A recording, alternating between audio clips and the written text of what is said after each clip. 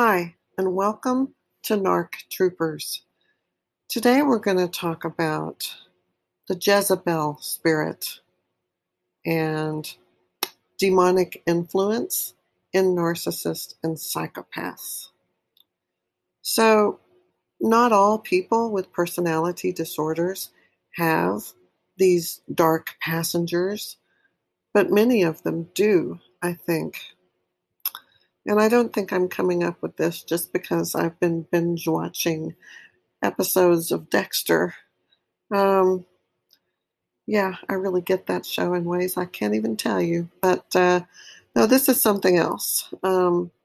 It's common knowledge that the brain of a person with antisocial personality disorders like narcissism, sociopathy, and psychopathy, this brain is different from the neurotypical healthy person's brain. Researchers have even used MRIs to scan the brains of individuals who suffer from narcissistic personality disorder, and they have concluded that these people have less gray matter in a part of their cerebral cortex called the left anterior insula. They also have structural abnormalities in a region of the brain that has been linked to empathy. It is clear that other parts of the brain do not function correctly either, and this involves the prefrontal cortex and the amygdala. So let's talk about something less scientific, because that's science. Now we're going to talk about, I guess, religion is what category this falls into. And you know those things don't always go hand in hand or complement each other very well. So let's talk about the word evil. As the esteemed philosopher St. Augustine posited centuries ago, it's not a positive quality or a substance, but a privation or poverty of the soul, much akin to corruption of being. A corruption of being. That's what St. Augustine said. I love his Tears of Monica, I think, is like his mother. I love St. Augustine, but we'll talk about that another day. Aristotle, he wrote that the good, or that just the concept of good, it means all things. It's the thing that all people desire. And this, despite appearances, is congruent with the notion that good is fullness of being. It's also safe to say that all things desire to be, and to be most fully. So, are y'all with me? With this being said, good and being would be the same thing, sort of like a syllogism, I guess. Evil, if that's true, that good and being are the same thing, and that all people seek or desire to be, and to be most fully, then evil must be a lack of being. And so it is corruption, a privation or dearth or lack of something that should be there but is not. Evil is thus a lack or absence of being. Evil is thus a lack or absence of being. It is a deficiency, a corruption, a deficit of something that should be there but isn't. Okay, so I think we've established that. Let's move on. So if we accept this definition, we must apply it to the mentally disordered individual who is missing the most basic of human emotions, and that would be primarily empathy, but also compassion, regret, remorse, guilt, accountability, fear, respect, intimacy, and yes, even love. There is a deficit of emotion in the disordered individual. We're talking about these ones with personality disorders, cluster B, the narcissist, the sociopath, and the psychopath, they don't have these emotions, and it renders them incapable of functioning as regular people do. They spend their lives reflecting what others show them, consuming the energy and light from vulnerable humans who do possess the ability to experience this full swath of emotion and cycle through supplies of fuel to fill their empty souls. Let's think about that. I know that um, my ex-husband, he didn't just mirror me, he assimilated my characteristics, my traits. I may have attachment disorders and people addiction and abandonment issues and things like that. Yes, granted, I do. I do have these things I'm working on. But I also had a firm sense of self. I knew what was right and wrong, even to the point of having a very strong moral compass. And I felt that I could impart that to him because he had none. And one of my goals was to show him, teach him, and grow him into a person who could be a moral person. Because I thought, well, he just never experienced that. He was never taught that. He has no idea what it is. But once I show him, tell him, and model that for him, he will be that. He will understand it and he will adapt to it and live by it. And even right up until the end, or at the end, he said, I do not believe in your moral constructs. I don't believe there is a right or a wrong. It's all whatever we want it to be. I don't believe there's good and bad. That's also just a matter of perspective and relativity. I don't believe in God. I don't believe in any of the things that you do like that. But while he was saying that, I was looking at him and just thinking about how in the past 16 years that we were together, he was using my words, my philosophical arguments.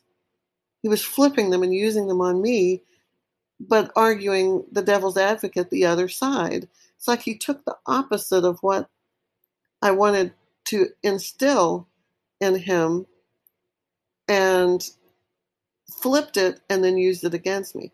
The words, his posture, his appearance, everything about him, he had assimilated that from me. He had absorbed it and claimed it as his own. He took it from me. And I willingly gave it. Again, I wanted to champion this individual's moral development. It's like I wanted to help him grow into that.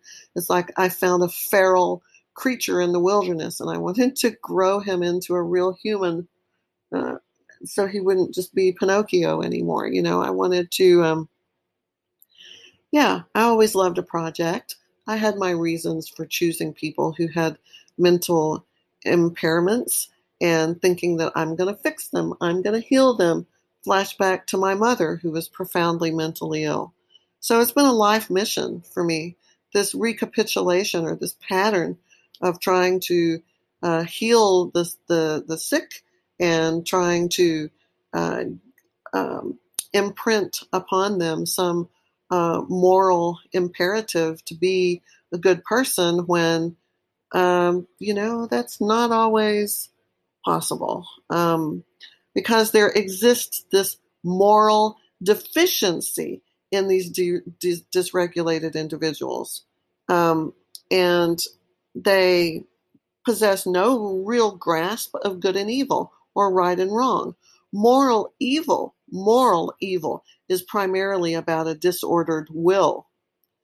For only a being with intellect and will is a moral agent capable of being responsible and choosing free will. A person who commits moral evil is evil, and only moral agents can be evil. It's also parasitic, just by the way, and its host is oftentimes the one that the narcissist is drawing their fuel and supply from, and what is fuel and supply? It's admiration, attention. You just adore them. They can do no wrong. You tell them constantly, you're so handsome and you're the best this, you're the best that, and this is the most amazing this, that, and the other. And you're just all that and a bag of chips and a Snicker bar, just the fashizzle, all of it. Just so awesome. So, okay, so let's have more heavy thoughts here. We are what we choose, and these choices define our character. We are what we do. We are our actions, and these actions define our character. Nothing belongs to us more than our character, which is determined by our free and self-determined will and our choices, the things that we do. Since evil is a deficit or a deficiency, it's poverty, it's a kind of non-being or nothingness. The more one makes morally evil choices, the less one becomes. Do you see that? It's a consequence of making bad moral choices. You become less. This is how the personality disordered individual navigates through life. A series of morally deficient choices that benefit themselves only and are not tempered with mercy, compassion, or care for the harm that they cause to others. In the end, what my husband did to me suddenly, out of the blue, out of nowhere, after for 16 years telling me that we were soulmates, love of his life, he was never going to leave, and to trust him. He was always going to be there for me. I was his little honey sugar bear, and all that stuff. And then just boom, one day, okay, I'm done. I want to go. I don't believe in your moral constructs. I don't believe in your sexual ethics. I believe that we can just go out and do what we want with who we want, when we want, whatever we feel like.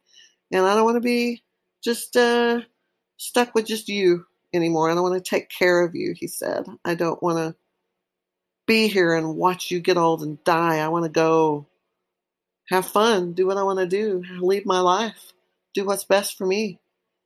And I remember sitting there in shock that my husband was saying this to me.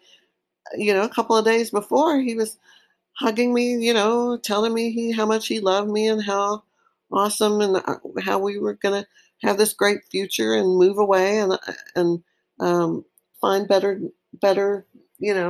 greener pastures, whatever, It's like all these promises and no sign, no clue of what he was doing. Well, you know what? He had no mercy. He knew he was absolutely annihilating me. No mercy, no compassion, no empathy, no care for the harm that he was doing to me. None, not any. And that's when I suddenly, our therapist said, he's got a personality disorder. This is not going to end well. And I was like, I got this, I got this. I can fix this. I can heal him. It's not that bad. And at that time, I did not have a deep understanding of what cluster B was, It was a chapter. It was a couple of chapters in my psychology, abnormal psych book or whatever in college. And we never spent a lot of time. I took a lot of psychology guidance and counseling courses. We didn't really talk about narcissism. Not really, no. And so I really didn't know what she was talking about. I know now, 13 months later, but I didn't know then. So I was very dismissive and I minimized it and just said, nah, yeah, I got this. But it just kind of hit me right in the face when he was doing this. I remembered her saying, you need an exit strategy. This will end badly. And I was just sitting there thinking, oh my God, this is it. This is happening. She was right. I should have believed her. Not that it would have made any difference, I had that whole addicted brain chemical thing happening. And it was like, I'm a junkie and he's heroin. And I don't know if I could have gotten away even if I had fully understood it or believed her. I doubt that I could have escaped. I was too addicted and too weak. But anyway, now that we have established that it's through free will and choices that that go alongside moral bankruptcy and this penury, this poverty of morality, it's easy to conclude that people with these cluster B personality disorders have willfully chosen things that would make them evil by definition. So we're not talking so much evil as in Satan at this point. We're talking philosophically evil. But now I want to segue into the other. The next question that comes into play is whether this disordered person is truly responsible for the condition of their soul or their lack of morality, or if they have a disordered brain that prevents them from acting otherwise. It's kind of like that serial killer who's mentally ill and schizophrenic. Is that schizophrenic person responsible for murdering all the people they murder? Or are they so mentally ill they can't really be held culpable or accountable because they were hearing demons coming out of these people and they were hearing voices and having hallucinations and you know that's tricky business, isn't it? To ask this question about the narcissist. If a murderer pleads insanity, they receive mercy from the courts, right? If they can be proven that they're have insanity. Perhaps the narcissist, sociopath, and psychopath fall into that group and they're categorically mentally impaired. So there have been people who have talked about egotism and how it leads to petty choices and paves the way to moral atrophy. I love that, right? Moral atrophy. Grandiosity, entitlement, magical thinking, and other characteristics of the narcissist and psychopath, and these are very common, almost always present. They show that their privilege and perceived power, this Übermensch, remember that? Hitler's Übermensch supersedes any moral obligation to others. I remember when I first met my husband, he was so fascinated with Hitler and was reading that kind of stuff. And I was like, why do you want to read about that? Hitler's so horrible. That's awful stuff. Man, I think he was like really using that as like learning some Machiavellian kind of like crazy grandiosity type ideas from that. The deeply depraved, mentally impaired narcissist has created a void, a nothingness in the heart of their character, and he desperately needs to be convinced of his own existence because there's nothing in there, right? It's a void, an emptiness. So they need to feel that they exist. And since he's not able to achieve this through the pursuit of virtue, he will do so through the affirmation, praise, and adoration from other people. Hence, the narcissist creates the false self, the shadow self, and mirrors the human qualities of others as if they are his own, because they're empty, they're devoid, there's nothingness. It's a lack of being, of being.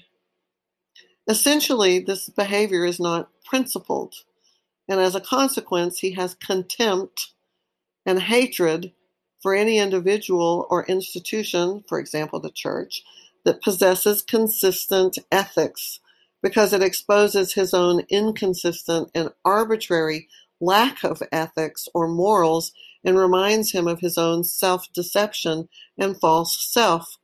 Oddly enough, most narcissists and psychopaths actually believe their own lies, and they believe their false constructs, and they make that real.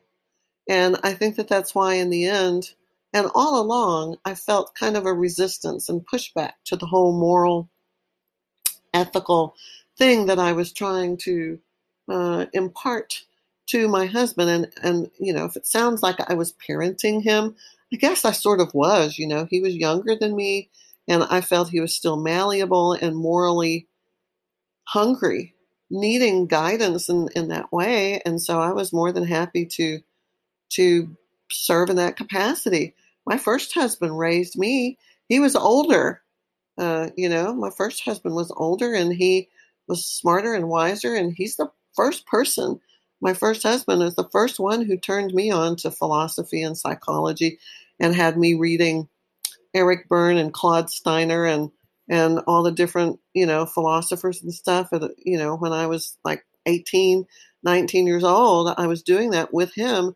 And, he was a chunk older than me, and he was lighting, had the torch and was lighting the way and really turned on my mind and activated my soul and my spirit and in many ways sort of raised me. So it's not too weird to think that, I went older and I had a person kind of parent me in that sense, and that I'm doing the same thing to, my second husband, who was the narcissist, who was younger. So yeah, I kind of understand how those dynamics did have some impactfulness on the outcome of all this, but not really.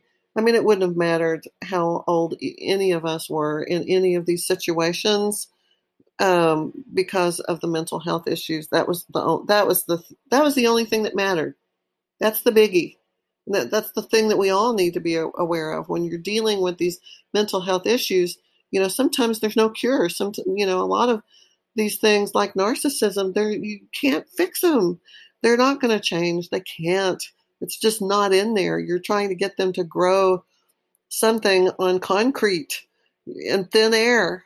You at least have to have water as a conduit. If you're going to do hydroponics, you have to have at least something to put root for this thing you're trying to grow. And there's nothing there with the narcissist and sociopath and psychopath. And accepting that is rough. Man, that is rough to admit that and accept that, to see that. It's tragic. So, okay, so what does this all have to do with the idea that people with personality disorders could be magnets for some kind of demonic shenanigans, right? Demonic shenanigans. So some will say that evil, like character disorders, profound moral depravity, psychopathy, sociopathy, pathological narcissism, and all of this are open doors to dark entities. They believe that personality disorders are not just a physical and mental problem, but a spiritual one. The word demon could be used in a metaphorical sense for some people, but right now I'm talking about actual supernatural beings, actual entities, actual things associated with evil, prevalent historically sort of in religion, in the occult, in literature, the devil, Satan, Lucifer, demons, Mephistopheles, those guys. So Jezebel was the wicked queen and wife to evil King Ahab. She's known for murder, inequity, sexual promiscuity. The spiritual components of personality disordered individuals are the spirits of Jezebel and the spirit of Leviathan, which is in the book of Job. And there's reference to Jezebel in Kings and also again in Revelation. So the Jezebel spirit can be best defined as a disposition of or a demonic influence that causes problems through cunning, deception, and seduction. And think about this. There could be a hierarchy of evil spirits.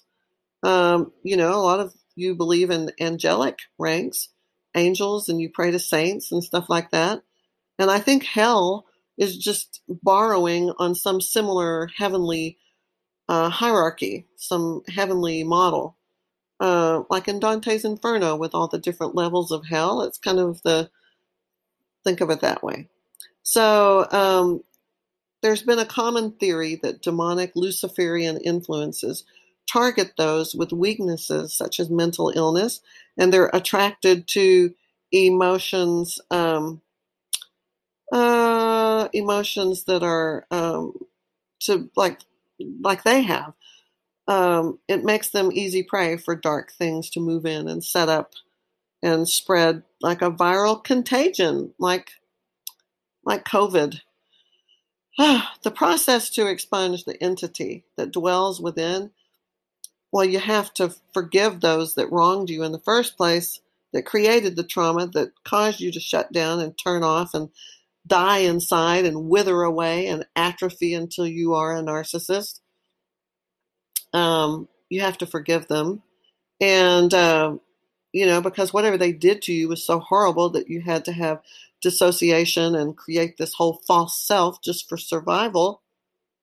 The next step is to invite some divine power greater than you to intercede on your behalf to remove these demonic squatters who may have set up camp inside. So if the disordered person is unwilling or unable to do those things with true conviction, then their chances of intervention are just slim to none. How can these things come out of them when they don't cooperate with all of that? It's like a catch-22 situation. They're too damaged to get the help they need, but if they don't get the help they need, they remain damaged. So I believe in God, and believing in Lucifer and demonic agents come with that territory. You can't really have one without the other, right? Yin and yang. You got to have good and bad, dark and light. I don't pretend to know the logistics of it all, and I'm far from a biblical scholar. But I do know this: the forces of good and evil are alive and well now more than ever, and they're engaged in a battle for our souls. So a lot of people think that you can do things to deal with this. I don't think so. I've had experiences with this stuff. I've had God help me to try to get things out of people. I have I'll tell you about it some other time, about something that I did for my husband when we were in San Antonio at his grandma's house one time, and something happened there. Of course I believe in these things. And, my husband had energetic abilities that transcended what most people possess. We experienced something supernatural, a phenomenon that was like when we very first met, like in the first couple of months, it was a vibration, like an electrical current or a giant electrical toothbrush or something that just shook us when we touched each other. This had nothing to do with sex. This was just, it was something else, and it was powerful, and it was crazy. And I could never explain it and felt silly trying to describe it. But now, after discovering that he has NPD, and maybe other things too, I have to think that these energetic powers might have come from a dark place. I don't know that. Well, what if that's what that was? What if it opened him up? He thinks he's a wizard. He does magic and all of this manifestation, and he's told me I'm an ascended master. He's blatantly rejected God and denounced him in the last couple of years. So, yeah, it could be something really bad. I've wanted to help him and cast out his demons and remove these Luciferian influences. But here's the thing, I think it requires his participation and cooperation. And I have neither. He's made his choice. And while I feel that it may not be fair that he has to choose to live and die by these dark impulses because of some profound mental impairment, it remains out of my control, out of my reach. So here's a final thought I want to leave you with. This summer, 2020, is a summer of death and destruction. With this summer of 2020 is a summer of death and destruction because of things like COVID, all of the riots and protests and police shootings, and uh, the Trump sending in the whatever you want to call the Gestapo, to quell the protest in the cities and all of this kind of stuff. I mean, it's a time of craziness. It's a time of destruction and transformation and change. So, uh, I just want to say I see a connection. I see a connection between what I'm recovering from and what our society is recovering from. Sure, my husband may be, my ex-husband may be possessed by some evil entity. And isn't that what a lack of being and this whole nihilistic surrender are all about? Yeah, that's true. And he's been gone now for over a year. I want him to be healed from his dark passenger. Yeah, I've watched a lot of Dexter lately. I don't know how God works, and I just know I have to trust him, and I have to deal with things his way and his time, and I should just let things be. Recovering from a relationship with this disordered person who could be possessed, it's like the demons use the narcissist as a conduit to get to you. Your sadness and grief and suffering make the person with a broken heart a prime target. You're weak, you're vulnerable, and you can be infected through contact, like guilt by association. Um, it's a terrible time. Let me just say that for a lot of different reasons, because let's see, how do I want to end this? By telling you what, it's a time of transformation for me, like it's a time of transformation for our society that we're in. Something's happening here, guys. Um, Something's happening, and there's evil afoot. You can't believe that it's not. Um, you know, Recovery from this type of trauma and abuse, you're having to go through changes and transformation to be better, and you're just, I think Mother Jones once said, "Pray for the dead and fight like hell for the living." So if you love a personality disorder person, you have to do a little bit of both, right? And we can love them, but we can't help them. We can only help ourselves.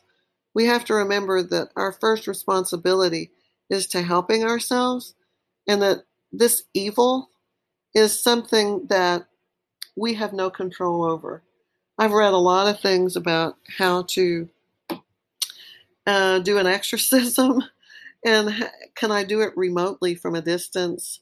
Can I recruit some kind of priest or healer of some kind to sit with me and remotely from a distance expel whatever dark forces are in him? But here's the thing to think about. Even if I did that and was successful, the narcissistic personality disorder that we've just talked about, all this heavy stuff about philosophically, there is an emptiness and a void within that he's had to fill with something. And this lack of being has created a need to have this false being to put in that place. Remember this the whole thing from the beginning of this podcast. So even if you managed, and I don't think you can, but even if you could get the evil demonic influences, entities, whatever you want to call them, if you could get them out, considering the fact that they have this, what could be defined as evil, because evil is a lack of being, a lack of will, a lack of making moral choices, and they have that deficit.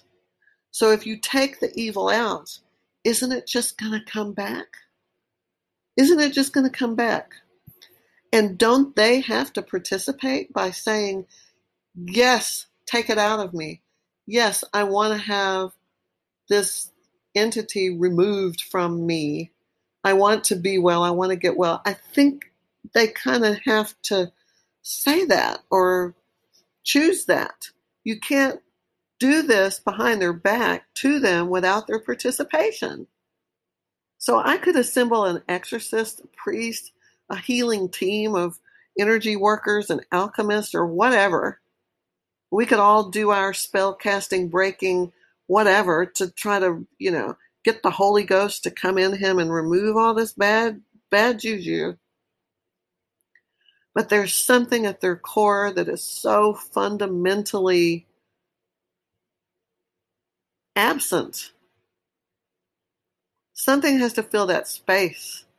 And unfortunately, what is filling the space of the narcissist is a false self, a false reality of illusion, delusions, grandiosity, entitlement, magical thinking, crazy shit.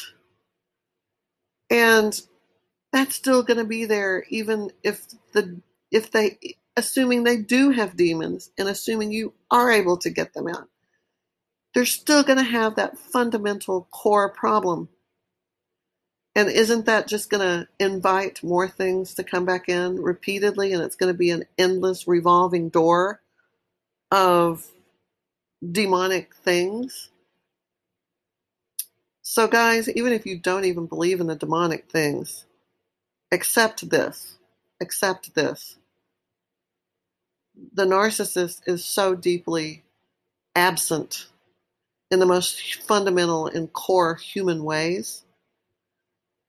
All you can do is pray for them and get away and stay away.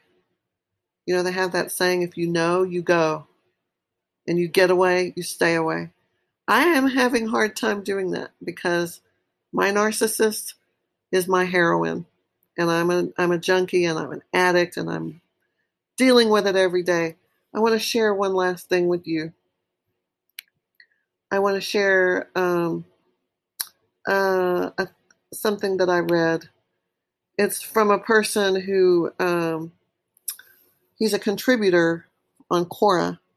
And he says, the question was, what are the long-term psychological effects of having a narcissist partner? And his answer is that it's addiction recovery. He says, I'm fine for weeks, and then my brain heads down that familiar path of asking some internal figure for a hit of that high-grade, uncut Colombian acceptance and self-confidence, but there's nobody in there to ask. I catch myself, and then I override it with, the rumination with other things. He says, I've crushed that rut, ruts in the brain, neural pathways of addiction. The rut is a neural pathway of addiction. I have crushed that rut in every which way, driving wagons and trucks over it in all directions for years. I have enjoyed other things in my life, but still, no matter what, the ugly rut remains, leading to a burned out church where I used to worship nothing, convinced that it was something. Wow. That really resonated with me. That's what I'm doing. For all these years, I've been running trucks and heavy equipment back and forth over these ruts, trying to pretend that they weren't there, trying to pretend that this wasn't addiction and that everything was normal with my husband.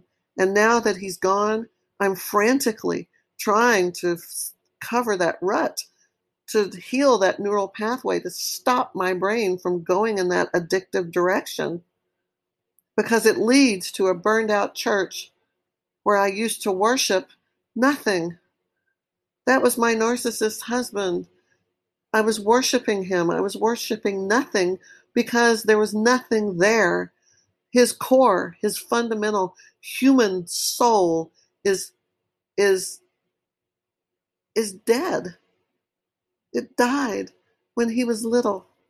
It died from what horrible things happened from his shame and from his humiliation and from his fear and from his grief and from his anger, from from his desire to survive. He had to kill it. He had to murder it. And there's nothing there. There's nothing there. It's not real. All this fabrication, all this stuff that he sucks from other people, from me, the things he took from me to try to claim as his own. It's tragic. It's pathetic. It's heartbreaking. I wanted him to be whole and healthy and healed. He wants to be feeling whole and healthy and healed. He's convincing himself every moment that he's getting it right. But there's nothing in there, and it will never be full. And that church where I used to worship, I was worshiping nothing, and I was convinced it was something. And those words really, really stuck with me because it's truth, guys. That is the truth, the whole truth, nothing but the truth. And we're going to have to live and die by that, knowing what is happening here. Sorry we went a little long today, but this was a lot to cover. Maybe you need to listen to it again. It's important to grasp this, visualize it, own it, make it real, make it your truth, because I promise you, with every narcissist, what I'm saying, it's going to be the same. Philosophically, religiously, psychologically, all of it. It's for real. Okay. Whew, that was heavy. So, yeah, let's go have a treat. I'm thinking chips, cookies, I don't know, maybe a celery stick.